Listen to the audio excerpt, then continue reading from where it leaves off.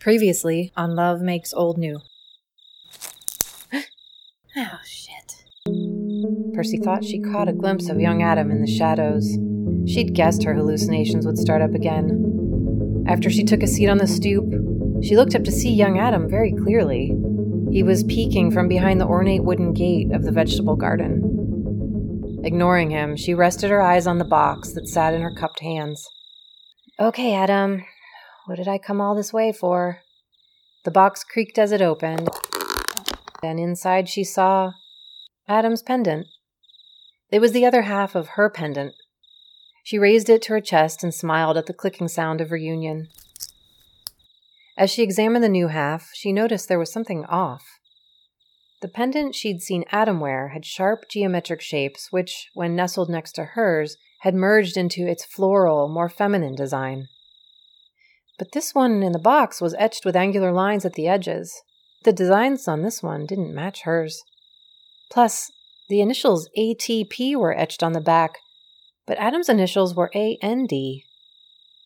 Percy felt confused. Then resentment covered every inch of her. Like hot, dirty air gusting out of a sidewalk grate in a clamoring city, she felt soiled and cheap. Did Adam have dozens of these charms? Did he hand them out to any woman who smiled at him? Did he deliver that "you sure remind me of my dead wife" bullshit to all those old horny ladies at Shady Pines?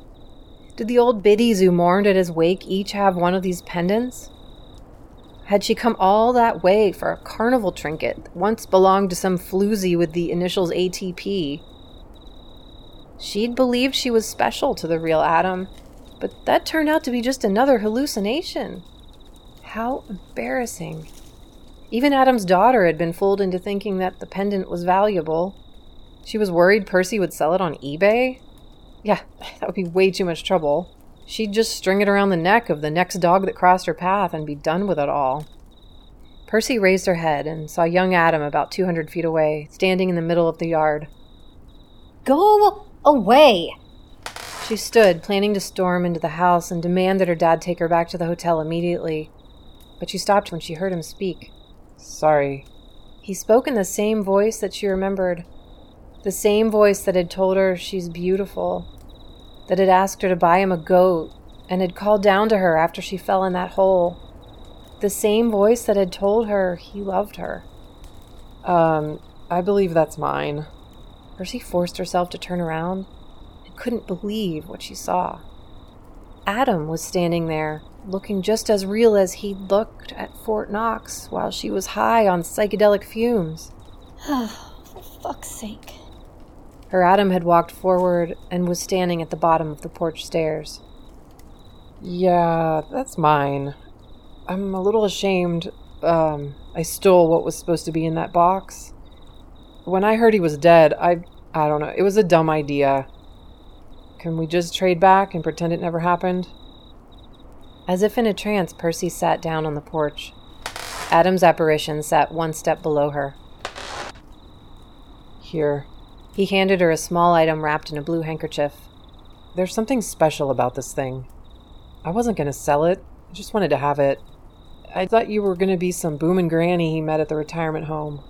But you're not. And, my mom gave it to you, or thought she did. So I feel like it's okay for you to have it, for real. Percy accepted the bundle and slowly opened it to reveal an exquisite diamond bracelet. The flexible metal band was an inch wide and encrusted with hundreds of small diamonds. Even in the dim light from the porch, it was scintillating. Oh, wow. She felt like a huge asshole for all the assumptions she'd made only a few seconds before. And this, I guess, is yours? She handed him the pendant that had been in the box. Yeah. He flipped it over to show her the engraved initials. ATP. Adeline Teresa Punicello. My mom's maiden name. Gramps made it for her.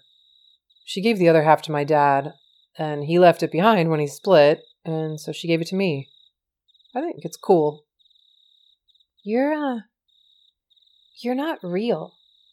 I'm not? He patted his chest and squeezed his cheeks. Oh, that actually explains a lot. Yoo-hoo! Persephone! Oh, there you are. Oh, you've met Nikki.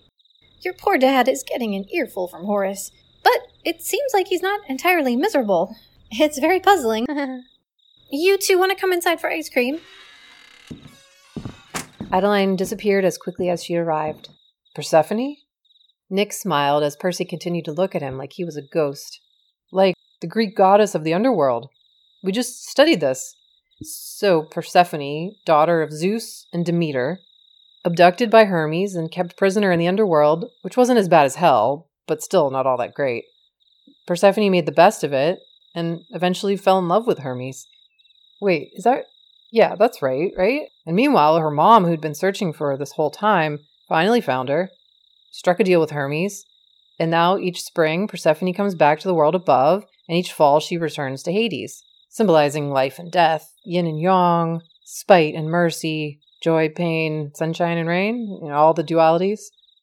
After a sideways glance at Percy, he continued, But this is the coolest thing, I thought. There's so many different stories. Some make Persephone out to be this terrible, mean, overlord type, which would be easy to understand with her being stuck underground with all these dead people. Other stories paint her like a sweet hostess fetching warm towels, which I think is silly. The one I like is where she's a psychopomp. What's a psychopomp? Cool word, right? Very steampunk rock. So Persephone's down there in the depths of the underworld. No more sunlight. Nothing but canned beans and spam, right? But did she let that get her down? No way. She looked around and realized she was just like the people down there, drifting, unsettled, basically unsecure about what the hell was going on and what she was supposed to be doing. Like everybody, So instead of despairing and feeling sorry for herself and taking it out on everyone else, or like bending over backwards and acting like a victim or something, Persephone decided to help all those lost souls find tranquility in the underworld. She connected with them, She had empathy and compassion, made it seem like death was not a bad thing. She was their psychopomp that way. She didn't judge them for what had brought them there, just made the transition easier. She guided their souls and brought them peace in the underworld. Percy was thinking of the letter from Adam that was in her back pocket. Evidence that she'd been Adam's psychopomp. Validation spread over her chest, neck, and cheeks like a warm honey. Well, we're well into autumn now, so I wonder what I'm still doing up here with you living people. Yeah, you should probably get back down there before Hermes gets pissed. But you probably have time for ice cream first, right? Yeah, okay. But, so you're really Adam's... grandson. And this diamond bracelet was... Grandma's. And it was her grandma's. And hers and hers and hers, family heirloom type thing. Shouldn't this stay in the family? That's what I thought. But listen, my Gramps could be a very light-hearted, fun guy. But mostly he was super intense. More and more, he would just sit and stare. Everyone thought it was early dementia, but his brain was far from stalled out. That man was in gear all the time. Sometimes he was spinning, sometimes he was grinding. Always thinking about things. Always thinking about my mom, what she needed, how he could make things easier and more efficient for her. He was really cool. Not ever, even slightly, impulsive or careless. He wanted you to have this for a reason, and we all talked about it. We trust Gramps. Well, obviously, I guess I didn't at first. But if he thought there was something about you, something special, we trust him. She turned the bracelet in the orange light and watched the diamonds burn. Do you know anything about Adam's old house and his dad? Oh, you mean that great-grandpa was driven batshit crazy by some gas that was seeping out of the ground? We joke about it all the time. Even though it sounded like he dealt with some pretty serious terror, which is not really that funny. But we never joked around Gramps, because he never knew. My mom thought it would make him sad if he knew his favorite place on Earth was actually fuming with poison. I've been there. I was working at Shady Pines, the place Adam was living. He made me tea, and I really liked talking to him. He was the most real person I'd met in a long time. Adam talked about his childhood treehouse, Fort Knox, and one day I learned the address by snooping in his journal. It was kind of an accident, mostly. So I went there. I wandered around, was thinking about life and stuff, and breathing in a lot of what is apparently still very hallucinogenic. Percy looked over at Nick, expecting to see him rolling his eyes, but he had turned his body toward her and was listening intently. The next couple times I met Adam for tea, I watched him get younger, and he saw it too. But if anyone else saw him, he instantly turned back to near-death 82 guy. All we could think to do is, well, I smuggled him in my trunk to Fort Knox and visited him there every chance I could. Of course, I know none of that was real. I realized I only knew him for 17 days, and it was in my addled brain that I'd visited your 18-year-old grandfather at his tricked-out Fort Knox treehouse for months. In reality, I'd only smuggled him out in my trunk 4 days before he died. I know that's true, but I'm also quite sure that we gardened, floated on the pond, dug a composting toilet, and we raised goats. It was so much fun, but entirely fictional. Oh, wow. Yeah, and I finally found my senses at the bottom of a hole. It was a deep hole. It was so deep, Adam couldn't reach me. I had broken my leg, and that part's painfully true. So he had to go for help. We knew when someone saw him, he'd turn old again, and he'd die. I'd begged him not to go, but he did, and next thing I know, I'm being lifted out of a hole that was max 2 feet deep. My dad had tracked me down. It's crazy, but your great-grandfather had been his patient when he was a grad student. He'd recognized your last name. I woke up in the hospital, and I was my dad's reluctant patient for a few weeks. Nick slumped his shoulders and sagged his back. Whoa. So I'm a legit ghost for you. Like a phantasmal question mark on your sanity. 'Cause I mean, I'm 18, and apparently I look just like he did way back when. Shit. Nick rested his chin on his fist, and they sat in silence for a couple breaths. It sounds like your time with my Gramps was real, though. I mean, not the usual kind of real, but who's to say? It seemed real to you, right? That's what my dad said. I do remember it just like I'd remember something that I could prove. She'd pulled her pendant out from behind her shirt and was nervously twiddling it in her fingers. Hey, that pendant looks... Is that Grandma's? We thought it was gone. We figured Gramps would give it to my mom, but we couldn't find it anywhere. Can I see it? Percy swiftly unhooked the chain and poured it into his palm. He clicked it next to the pendant he'd swapped for the bracelet and turned the completed circle over and back. I like to think he made these with tiny little tools that he also made, but I have no idea where they came from. They're so cool. Leaving the pendants connected, he hooked his around his neck. But not cool enough to have traded yours for this bracelet. Yeah, I did do that, didn't I? Well, I guess I was just leaving it there temporarily as a placeholder for you to find. Give it to your mom, okay? She really should have it. Nick shook his head. Nah, she doesn't care. Not her style. It's better that you have it. He pinched each end of the chain and raised his eyebrows. Percy nodded and leaned forward just a tad. Nick reached around her neck to refasten the chain, and when he sat back, the pendants reluctantly slipped apart. The metal hit Percy's breastbone like a mallet on a drum. Something rhythmic reverberated between her and Nick. The beat felt old. It felt original, like the velvet pulse of a house-sized octopus, or the pounding gait of the very last brontosaurus. It had the tempo of insects palpating the earth and of crystals blooming on the edges of hot, white salt fields. It contained both the first crack of life and its final stumble.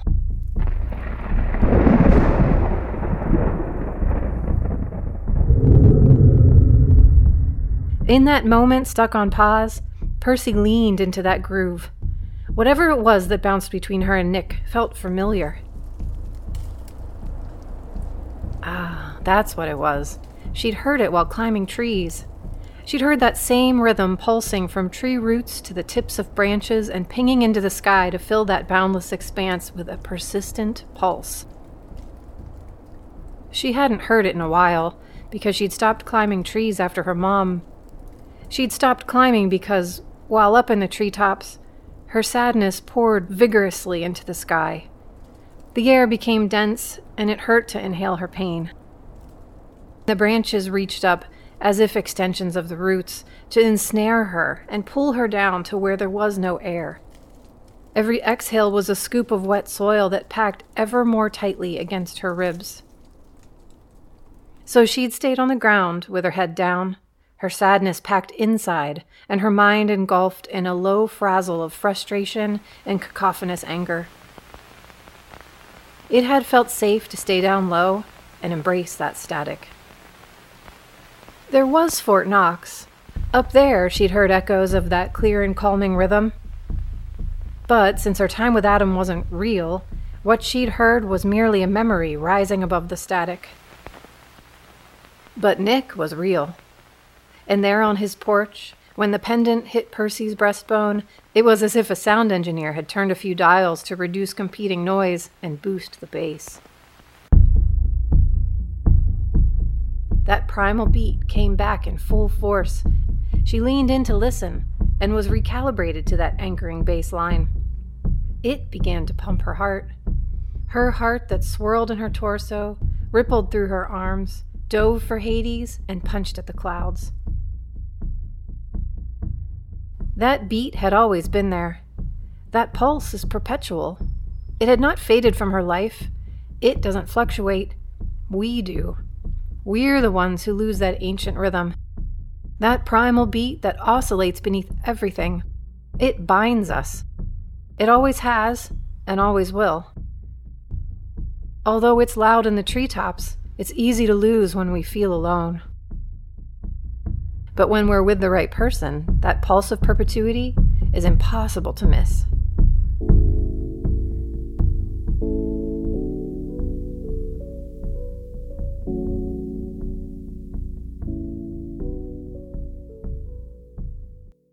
What makes someone a right person? The difference between a right person and a not right person is just like the difference between singing in a meadow versus in a shower. An empty meadow dilutes and disembodies a singing voice, but in a shower, where ceramic tiles and warm steam support and allow, a voice is able to embody and build, to sound lush and full. A not right person doesn't listen or see another for who they truly are. They only look for what they want to see. When Percy shared her story about falling in love with Nick's grandfather's young ghost, Nick didn't balk or laugh. He didn't roll his eyes. He rolled with her. He held space for her in a way that let her be whatever size or shape or volume she happened to become. He gave her something clear and clean to bounce off of. Nick was very much a right person for Percy.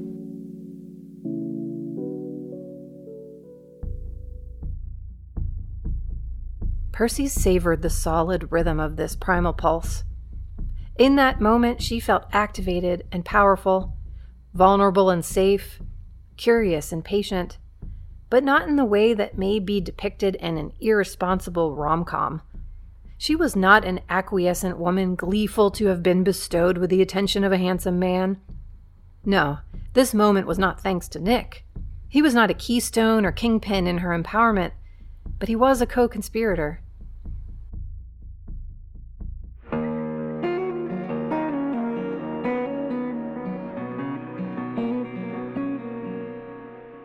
Percy knew that this beat originated in her, and in Nick, and in the garden, and the trees, and the wind, and the stars.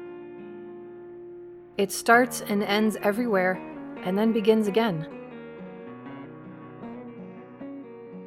As sure as she was that she was feeling something ancient, still, as she sat with Nick in the glow of those vermilion porch lights, she was certain that her whole world had just begun anew. Nothing but a spark of love could make something that old seem brand new. Ice cream? Nick stood to help her up, and as they walked inside, he put his hand on the small of her back. So, Persephone, where's home? Percy's pulsing body was painted with peppermint.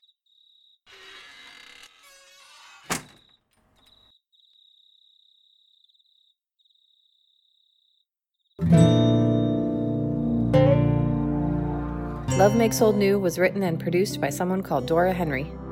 For more information and sound credits, visit lovemakesoldnew.wordpress.com. And if you like what you hear, please leave an iTunes rating. Thanks for listening.